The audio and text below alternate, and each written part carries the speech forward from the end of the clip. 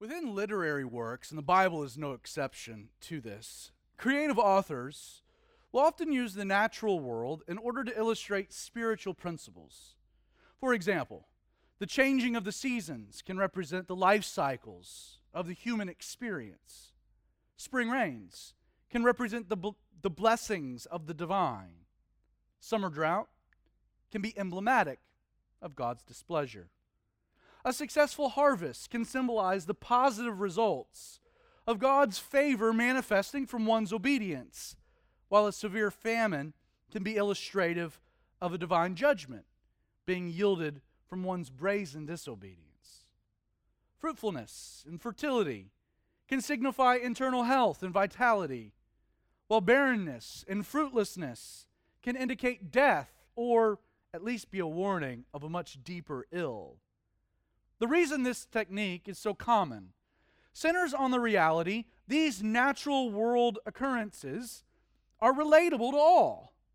I mean, virtually every human being that's ever lived, irrespective of country, class, or ethnicity, anyone living on this dust bowl called Earth, held utterly captive by the fickle sway of forces beyond our control, practically, we all understand these literary connections. And it's in line with this idea that when you're studying the Bible, you should keep in mind that physical storms, well, they represent difficulty, difficult times, trying seasons, even a stretching set of circumstances. And yet, while true, not all storms arise for the same reason or with the same divine intent. In Scripture, you'll find two different types of storms.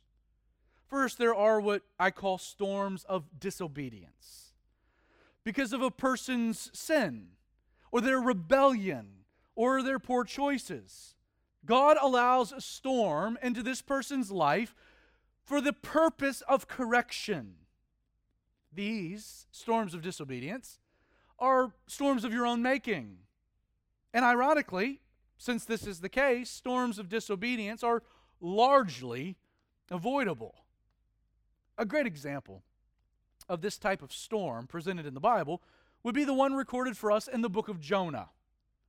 God called Jonah to go and deliver a message to Nineveh. But in an act of defiance, Jonah boards a boat and sailed the opposite direction. As a result, a great tempest arose, dooming the ship to destruction. Jonah is ultimately thrown overboard. He's swallowed by a great fish, only to be spit up on a coastal road headed to Nineveh. Rebellion, disobedience, a storm. The second type of storm that you'll come across in the Bible are what I refer to as a storm of obedience. These storms don't manifest as a consequence of anything that you did or didn't do. They aren't a divine judgment or punishment of any kind. Instead, storms of obedience, they arise naturally and often suddenly, sometimes as being nothing more than the results of living in a fallen world. A perfect example of this type of storm in Scripture would be the tale of a man named Job. At no fault of his own, God allows into Job's life incredible calamity, hardship. In one day, the man loses everything and everyone he loves. Astonishingly, Job resists the urge to curse or blame God. And in the end, while he's never given an explanation why he has suffered so, God does reveal himself to Job in a powerful way through a profound exchange. The storm in Job's life passes, and his life is restored in full. In the Scriptures, these storms of obedience can often be referred to as trials or tribulations. In James chapter 1, verses 2, 3, and 4, we read this daunting exhortation, "My brethren, count it all joy when you fall into various trials." When, not if, but when, knowing that the testing of your faith produces patience, but let patience have its perfect work, that you may be perfect and complete, lacking nothing. In the end, great tempests, they come in all different kinds of shapes and sizes, don't they? These storms of obedience. Car accident. Or some other type of tragedy taking the life of a person that you love, someone that you hold dear. Out of nowhere, you go in for a health checkup and you get a cancer diagnosis. Maybe your storm is prolonged, this nagging chronic illness you've had to endure. For others, storms are seasons where you have to navigate the declining health of parents. Others face situations where they struggle. How do I minister practically to a prodigal, a wayward child? Relationships experience storms. Marriages get rocky. Sometimes breakups occur. Presently, we all find ourselves in the great tempest of a global pandemic. At no fault of our own, we all find ourselves faced with a hidden enemy known as the coronavirus that has quickly flipped our entire world upside down. In just a few weeks, many of you have seen thousands of dollars, hard-earned dollars, set aside for retirement or a 401k, vanish. Your children can't see their friends. Their sports season's canceled. They can't go to school. The enjoyment we find in social things like professional sports or going to see a movie, these things are no longer happening. Churches are forced to live stream. What's sad about the storm that we're all enduring is that social distancing, while necessary to flatten the curve, has left many to face this storm at home alone. Depression, those numbers are increasing. Shelter-in-place orders have ruined businesses, upended our way of living, thrown our economy into peril, have left many unemployed. At best, our future uncertain. And aside from those things, there's the health concerns, right? Beyond our own personal health, the health of our kids. We all are worrying about grandparents, the elderly, those at greater risk. The interesting thing about storms, whether they manifest as a consequence of your poor decisions, storms of disobedience, or they've unexpectedly just swooped in at no fault of your own. The thing about storms, and really everything, is that God's always in control of the weather. Now, to be fair, it's easier to wrap your mind around that idea when it's a storm of disobedience, storm of your own making. I mean, you can see the divine purpose in it. In fact, you can see it coming. You made it. And yet, isn't it much more difficult to understand why God would allow a great tempest into your life that you didn't cause, that you didn't warrant? In Matthew chapter 8, verses 23 through 27, Mark chapter 4, verses 35 through 41, and Luke chapter 8, verses 22 through 25, we have recorded for us such a storm. A storm. At no fault of their own, the disciples of Jesus will find themselves in a crisis of epic proportions. Jesus had given them a command that they had been faithful to carry forth, yet without warning, they find themselves in a great tempest. So great, mind you, they weren't even sure they would make it through it alive. This storm, as we'll see this morning, will push the faith of these men to the brink.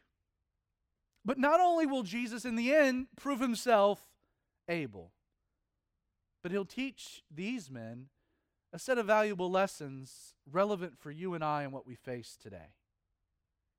In order for you to get the complete record of events, instead of just reading the three separate accounts of Matthew, Mark, and Luke, I've taken the liberty to harmonize their narratives into one. And so here we have the harmonizing of the gospel narratives of this one event from Matthew, Mark, and Luke. Now it came to pass on a certain day, when evening had come and they had left the multitudes, that Jesus went into a ship and his disciples followed him. And he said to them, "Let us cross over to the other side of the lake." So they took him along in the boat as he was, and they launched forth, and other little boats were also with him. As they sailed, Jesus fell asleep on a pillow in the stern of the boat, and there came down suddenly a great windstorm on the lake, And there arose a great tempest in the sea. As Jesus slept, the waves beat into the boat, insomuch that the ship was covered over with the waves, so that it was filling with water, and they were in jeopardy. And his disciples come to Jesus, and they awake him, and they say, "Teacher, do you not care that we are perishing? Master, Master, we perish. Lord, save us." So he arose and rebuked the wind, the raging of the water, and said to the sea, "Peace, be still." And the wind and raging water ceased, and there was a great calm. Then Jesus said to them, "Why are you so fearful? How is it that you have no faith?" But the disciples, they feared exceedingly, were filled with amazement and wonder, and they said to one another, "What manner of man is this?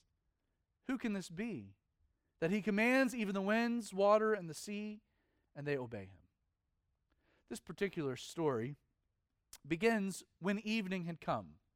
For context, Jesus has spent an entire day tirelessly ministering to the multitudes outside the town of Capernaum, located on the northern shore of the Sea of Galilee.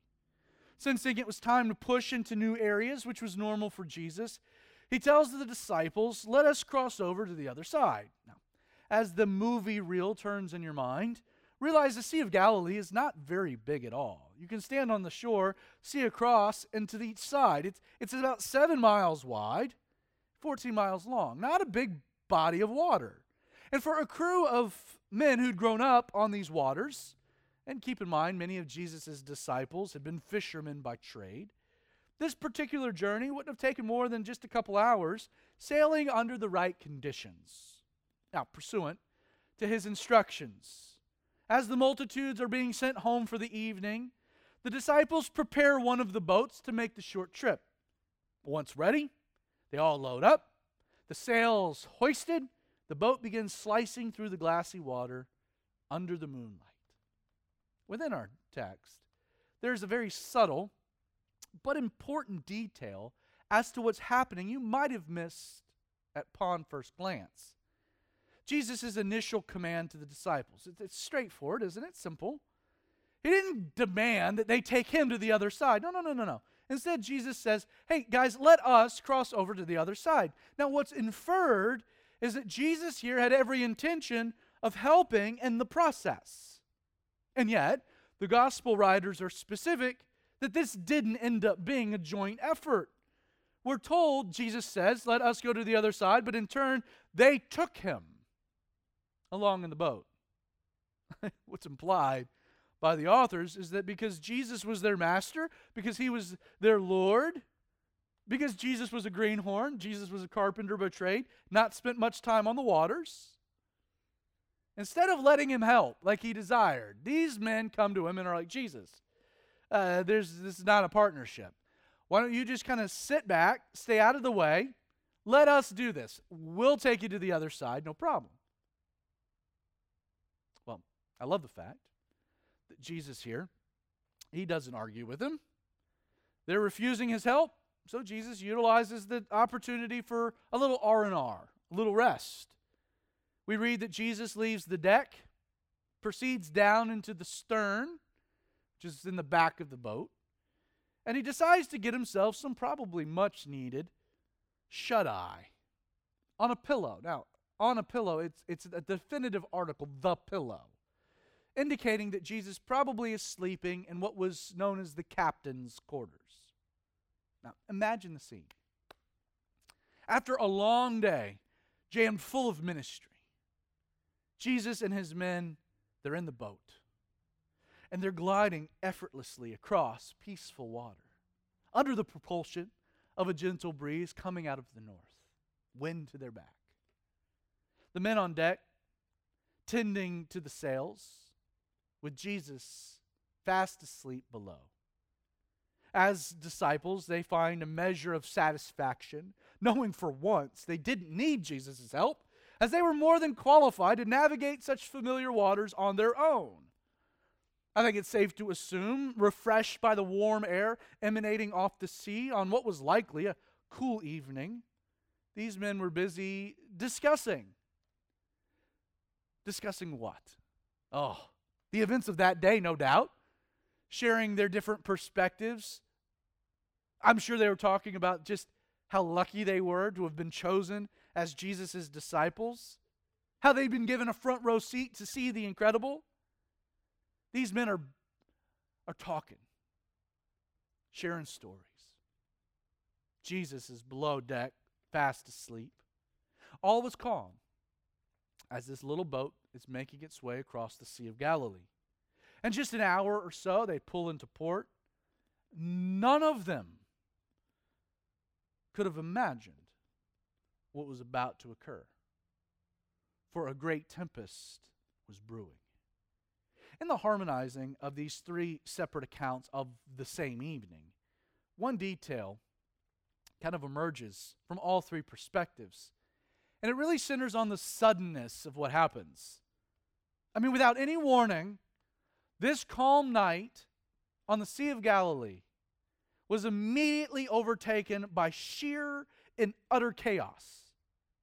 You see, these glassy waters instantly swelled, tossing their boat to and fro. The gentle breeze quickly surrendered to a torrential gust, now threatening to rip the sail from the mast. The warmth of the water was now suppressed by the frigid air sweeping down from the surrounding mountains. The moon, illuminating the night sky, was concealed abruptly from view by storm clouds. Clouds, mind you, that's now pounding these men with a horizontal rain. Their ability to communicate is hindered by the great roar of thunder. With each crash of lightning, these seasoned fishermen could see the horror and the panic developing on everyone's face. It's been said the Sea of Galilee gets its name because it's a lake that behaves like a sea. The body of water is situated about 600 feet below sea level, and it's surrounded entirely by mountains, meaning that these type of violent and unpredictable storms were common. It was normal for big storms to happen quickly on the Sea of Galilee. I also think it's just safe for us to assume that guys like Peter and his brother Andrew, James and John, since they had been fishing this lake since they were lads, they had navigated with their fathers and grandfathers a fair share of these type of unpredictable storms. And yet, from the account, it doesn't take very long for these men to realize that what was happening, this tempest they were facing, this storm that was brewing, it wasn't typical. It wasn't your normal Galilean tempest. In fact, the Greek word tempest is seismos, from which we get our English word seismic. Every other place this word is used in the Bible, it's translated into English as earthquake. The only time it's translated as tempest. The idea was that the storm was not only the result of a great windstorm coming off the surrounding peaks, stirring the water from above, but that the storm was caused by a violent shaking that was also rattling the sea from below, from above and below. The winds instantly eliminated their ability to control the boat. I mean, these men are now at the mercy of churning swells of the waves. The darkened sky removed any chances of being able to navigate back to shore. Where was shore? These men didn't know they're up from down, from right to left, north to south, east to west. Disorientation. The blasts of thunder, the deafening crashes of lightning made it impossible to hear, to communicate, to bark orders, and the unrelenting rain restricted their ability to see, but just a few feet, likely not even across the bow. I mean, you can understand why we would read they were in jeopardy. The storm had placed their lives into a great peril, great danger. Again, as I play this scene out in my mind, knowing what I know of these disciples, in spite of such dire circumstances, you can reason that there was no quit to their spirit. They were in a fight. Aside from this, I mean, Jesus had given them a command. He had given them an order. They were determined to follow through. Failure for these men wasn't an option. Disoriented by the swirling wind and overwhelming darkness, these men, I can imagine, fought hard to keep the boat from turning sideways and capsizing. With each wave that crashed over the bow, knocking them all from their feet, sliding them across the deck, these men quickly would jump back up, race to their stations to brace the mast to withstand another inevitable impact. As the rains continued to pour down, these disciples, everyone available and able, were tenacious in bailing water in an attempt to keep the vessel afloat. How long these men valiantly braved the elements, we're not told. That said, at some point in time, they all slowly succumb to an inevitable fate. Not only were they losing the battle against this storm, they lost. The boat was sinking, and there was nothing they could do to save themselves. And it's at this point in our story, they finally decide to have a much-needed powwow with Jesus, who, while all of this is happening, is in the stern of the boat, still sleeping. We read, and Jesus' disciples came and awoke him. And they said, "Teacher, do you not care that we are perishing? Master, Master, we perish. Lord, save us." Now, there are a few things that we can draw from what these men say to Jesus. First, they're willing to acknowledge the reality of their situation, aren't they? They had told Jesus up front they didn't need his help, right? To sail to the other side of the lake. But things have spun out of control. And in spite of their best attempts to mitigate disaster, they come to Jesus and concede, "We are perishing. I thought you boys had it." We didn't. Secondly, to their credit, these men affirm the belief that Jesus could save them. Like in the end, their appeal was straightforward, but genuine. They come, "We're perishing, Lord, save us." Like, don't miss that. They don't question Jesus' ability to save, nor do they doubt his authority to save. In fact, over the course of the last several months, they'd seen enough to know Jesus was more than able. Lastly, and be hesitant before you judge them, these disciples, that they were audacious enough to accuse Jesus of what? Of not caring. Look again, the first words out of their mouth when they wake him up. They say, "Do you not care that we are perishing?" Like, the implication of such an accusation was that these men believed Jesus, yeah, he might have been asleep below deck, but he knew what was happening. Jesus knew what was taking place, and he was choosing to remain on the sidelines. Jesus, wake up, Jesus.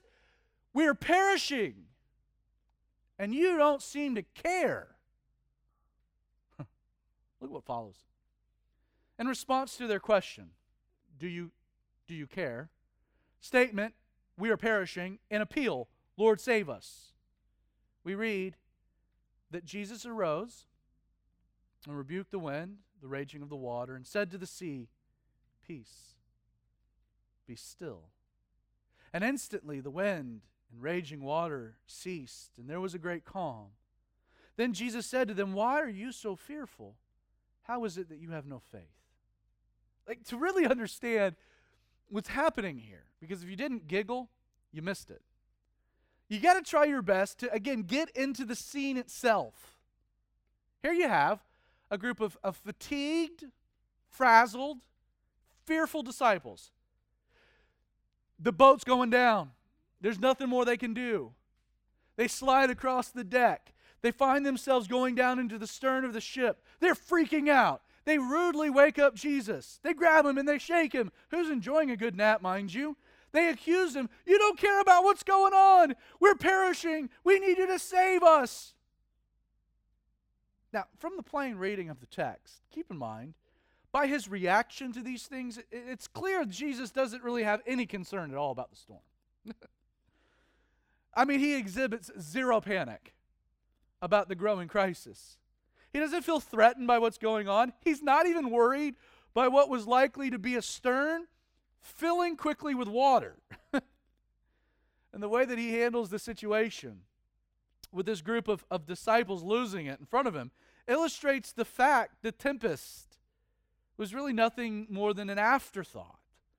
Have you ever been in a good nap and you were immediately woken up by a child or a spouse, upset, so upset that they're running about 100 miles an hour. Like if you've experienced that, daddy, daddy, daddy, daddy, they're just running, you're half asleep. Like you know that immediate fog of slumber makes it hard to focus and make out what they're frantically trying to tell you. If you add to that dynamic a great tempest outside with thunder and lightning and rain and waves making it very loud, like you can understand why Jesus does what he does in the order in which he does it. So they come down, Jesus, Jesus, Jesus, do you not care that we're perishing? You got to wake up. We're dying. We need you to save us, Jesus. And there he is, and he's like, his eyes open. And we're told that he arose, right? I can see Jesus rubbing the sleep out of his eyes, right? He's caught off guard a little. He stands up. He gets to his feet. Again, the boat's going back and forth, up and down. He braces himself. He probably stretches and gives a good yawn. Looks at the men. Decides to, goes up the stairs, pokes his head out. What does he do? He rebukes the storm. Now this word rebuke, it's akin to a parent raising their voice and saying, stop it. And then almost as if it's a nuisance, he then commands the sea to be silent. Peace, be still, or be silent, stay silent. It's as though Jesus, he balances himself. He's trying to figure out what's going on with these guys. It's hard to hear. There's the fog of slumber. He's got to deal with problems, right? So he climbs up the stairs. He pokes his head out. He says, stop it. Shut up. Just give me a moment. Then he comes back down and he looks at these guys and he's like, so what's going on? I mean, look at it. Jesus speaks into the elements, and these forces of nature obey. Why? Well, it's the same word that spoke them into existence, the Creator. He has power over them. Jesus climbs up the stairs, says, stop it! I need a moment. Boom! The boat stops swaying. The howl of the wind, the thunderous roars, the crashes of lightning cease. The pounding rain stops. Everything is calm. It's an eerie silence. Jesus comes back down the stairs. He looks at these guys, and what does he say? I love it. He says, why are you fearful? Guys, what's the whole fuss about? If you're one of these guys, I mean, what can you possibly say in that moment? Like, they're exhausted. They're standing there totally waterlogged. But now they're looking at each other in amazement for the very thing that they feared was about to do them in. No longer existed. At that moment, their fear seemed rather ridiculous, didn't it? It's at this point that we realize, as the disciples that evening, the storm was never really the issue, nor was their fear of perishing. Instead, the pressing concern was their fear in the storm revealed a lack of faith in Jesus. Look again, after asking them, why are you so fearful? Jesus then continues, how is it that you have no faith? Now, the question we should consider this morning is, what did these men have a lack of faith in? Like, what was the essence of their unbelief? Did these men doubt Jesus' ability to save them? No. In fact, that's their appeal. They cried out, Master, we're perishing. Lord, save us. What you should realize is that in the end, what the storm really called into question was whether or not they believed Jesus actually cared about them. It's why their first words, or literally their prayer to Jesus in the crisis was, "Do you not care that we are perishing?" As we seek to unpack the grand lesson of this particular story and gain insight into what Jesus is trying to teach all of us in the great tempests that we face, we must be clear. The storm that night on the Sea of Galilee, it was not a storm of disobedience. It was a storm of obedience. Jesus commanded the disciples, the whole thing began, "Let us go to the other side." The men were being obedient when they found themselves in the storm. And can we be real for a moment that truth is kind of what makes storms of obedience so challenging? Storms of disobedience, I know why they're here. I caused them. I know what they tend to, what God wants to accomplish, because I'm a moron and He's wanting to put me back on track. I get that. Storms of disobedience, I know their purpose, I know their reason, I know their intent. I get it. I even see them coming. Storms of obedience, rather, I didn't do anything to cause them. I don't do anything to deserve them. I often didn't even see them coming. I'm being obedient. I'm being faithful. And then, boom, crisis. And it's those moments that what happens. We're left wondering why the storm is happening. Like these men, tempests leave us asking, why, God, would you allow these things to happen? I have found storms. They shake my faith not in who Jesus is, nor the power that He possesses, but storms shake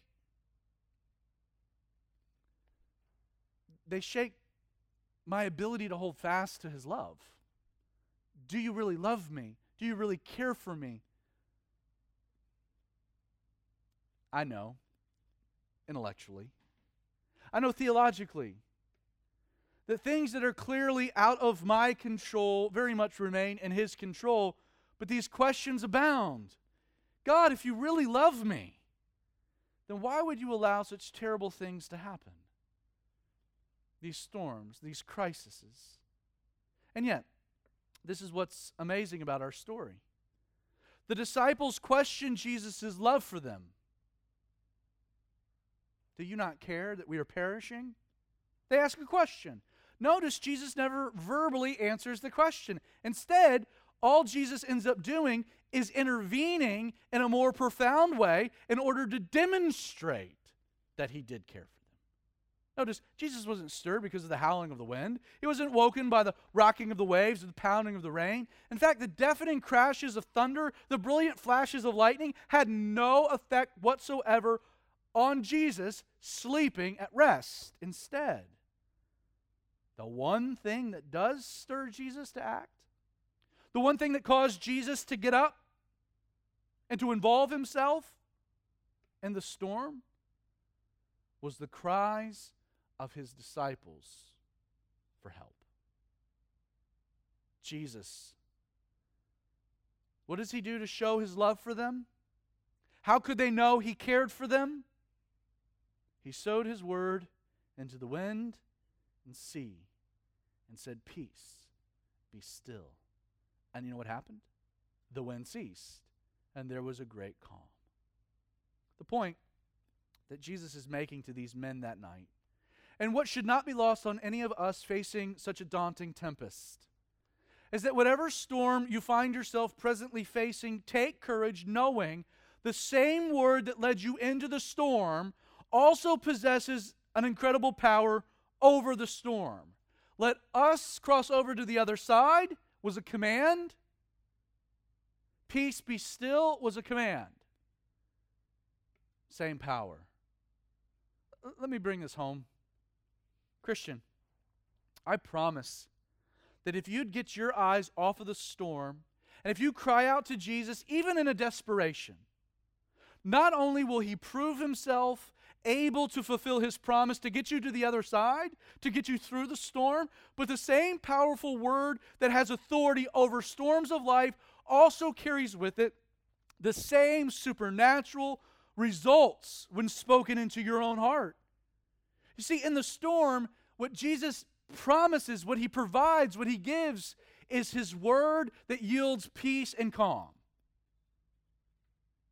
In closing, think back to how everything in this story began. Because there's a few more lessons. Everything that occurred that fateful night started when Jesus came to them and said, "Let us cross over to the other side," right? But tragically, their fundamental mistake as experienced fishermen who had grown up on these waters, these men believed sailing to the other side, which was the command of Jesus, was one of the few things that they could accomplish, they could do apart from Jesus' involvement. Let us cross over to the other side. Great, we don't need you, Jesus. We can do this. This is the one thing we're able to do. In fact, Jesus ends up sleeping in the stern below, not because he didn't care about them, but on account they had initially refused his help on the deck above. Disciples of Jesus, I beg you to realize, Jesus, he allowed the storm, not to do these men in or to destroy them, but to teach them two things we need to know. First, and this is a promise, Jesus will never lead us into a storm he's not willing to help us through. In Romans chapter 8, verse 28, Paul gives us a promise that should anchor us in storms. Paul writes, we know, we're confident, we're sure that all things work together for the good of those who love God and those who are called according to his purposes. All things, good things, bad things, all things work together, are being worked together. Jesus never leads us into a storm that he's not willing to help us through. He never guides where he can't provide. Secondly, though, and don't miss this, none of us are able to obey the commands of Jesus apart from the direct involvement of Jesus. You see, it's a fact of life that self is always inadequate to obey any of the commands of God. Jesus said, "Let us go to the other side." And these men thought, "Yeah, we can do that. We don't need you. We got this, Jesus." The storm illustrated that apart from Jesus and his involvement, there was no other way they would make it to the other side. This coronavirus pandemic, man, it has illustrated the fact that storms happen and they are largely unavoidable. They're an inescapable part of living in fallenness. But I want you to know, I want you to be encouraged, I want you to take heart that Jesus has a purpose for everything that comes our way, COVID-19 included. Aside from creating a practical opportunity where he can sow into our hearts through his word peace and calm, in turn demonstrating that he does care for us, that he does love us. But these type of storms of obedience, they deepen our faith and our dependency in Jesus while also stripping from us the false sense of self-reliance. Reaching the point in crisis, Jesus, I can't do this. I'm perishing. Save us. That's not a bad place to be. Because you couldn't do it. You can't.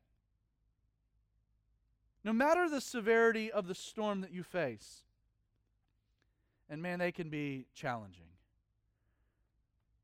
take heart knowing that Jesus will never leave you to face a storm alone. Jesus is in the boat. He's with you. He has power over storms. So rely on him and not yourself to endure.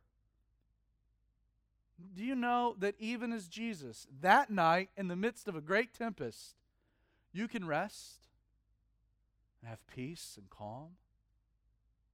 We're told following the events of this day, these men feared exceedingly, were filled with amazement, and wondered, saying to one another, "What manner of man is this? Who can this be, that he commands even the winds and water and sea, and they obey him. You know, the fascinating thing about storms, everyone faces them. It's been said you're either in a storm, leaving a storm, or approaching a storm. Everybody faces storms. Whether you believe in God or you don't, trials, tribulations, and their various forms, they're inevitably on your horizon. And yet, Christian, don't miss this. There is no more radical testimony in this world as to the power of Jesus and the power of His Word than a believer in a storm having peace and stillness.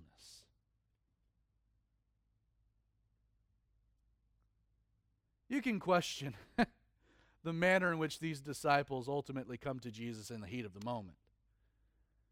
Do you not care, Jesus? Of course He cared.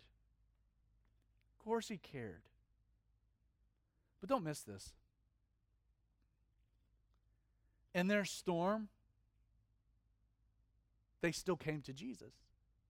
Yes, it was when all hope was lost and they had been stripped of all ability.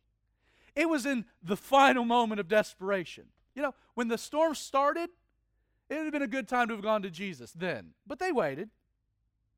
But they still came to Jesus. And they cried out. They prayed. We perish. Lord, save us. And what did Jesus do? He saved them. He saved them. He heard their cry, and He acted on their behalf.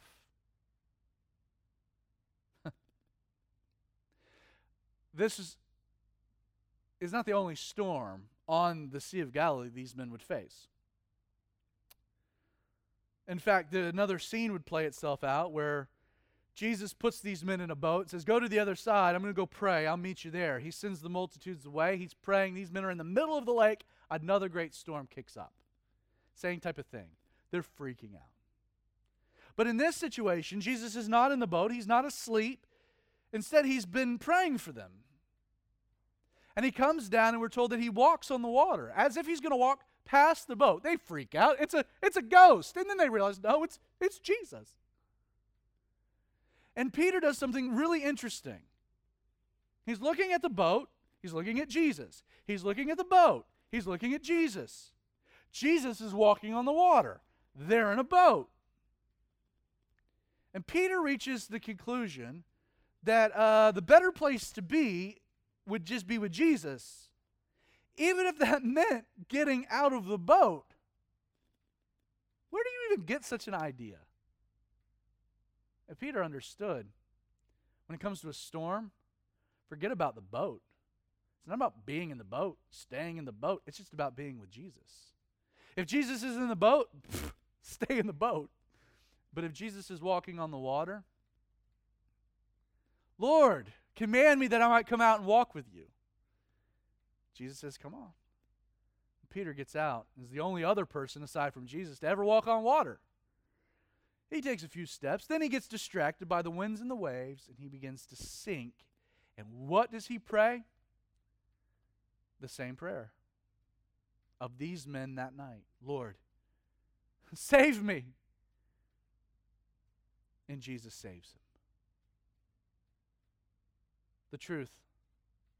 Man, we all find ourselves in a storm, a great tempest, kind of a generational one. This pandemic, man, nobody saw it coming. Nobody was prepared. Nobody even knows what the rest of this week will look like, yet alone prognosticating out into the future with any degree. The virus, it came out of nowhere, and it's upended everything. Life is different. Life will be different. And yet, this is what I can say for sure. Even in this crisis,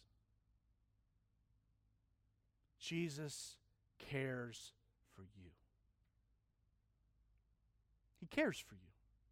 And you might cry out, Lord, we're perishing. Do you not care?